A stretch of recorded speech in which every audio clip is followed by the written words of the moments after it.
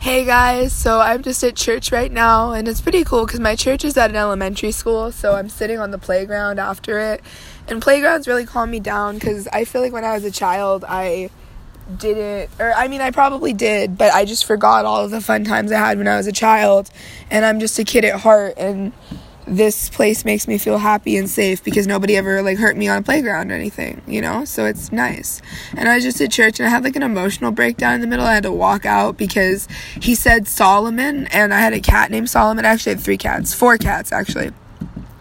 Ron, Minnie, and Solomon, and then there was Blanket who came after them. And all 4 of them died because this vet, I don't know if it was intentional. I'm pretty sure it wasn't intentional. I don't think vets are intentionally trying to murder cats, but they did murder my cats because we took our 6-month-old cats to get fixed, and they basically put this towel in the container, our cat carrier, after it, that had this deadly disease called Pan-Luc, and it's basically like parvo in dogs, if you know what that is. It's basically feline AIDS, late-stage AIDS, and they were young, and they died. They all died really bad, and then it poisoned our house with it, too, and we cleaned our house, and we got more cats because, we love cats, and we needed to fill the space that losing 3 of them, kittens, left. So we got more cats. And then my cat Blanket, he was furry, he was really sweet.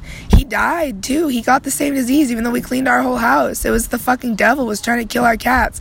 But we saved 2 of them, and my mom still has them, and that's the moral of the story. The evil can try to kill, and it may kill some, but it didn't kill us all. It killed Lacey, but it didn't kill me. It killed Lacey, but it didn't kill me. It killed Lacey, but it didn't kill me. It killed Lacey, it'll never kill me. It killed Lacey, it'll never kill me. I'm a bard. I do magic through song and dance. And I do magic only through the work of God. So I guess maybe I'm not doing magic. It's God's magic through me.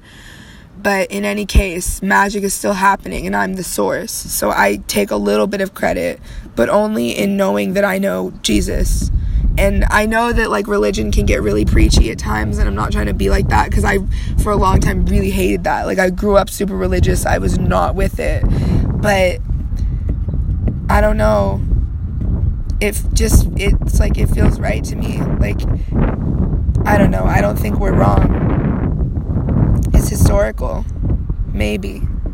I don't know what I believe, but I know that I believe it. And I know that I love to believe it. And I know that belief is sometimes all that I have. In any case, thanks for listening. Bye.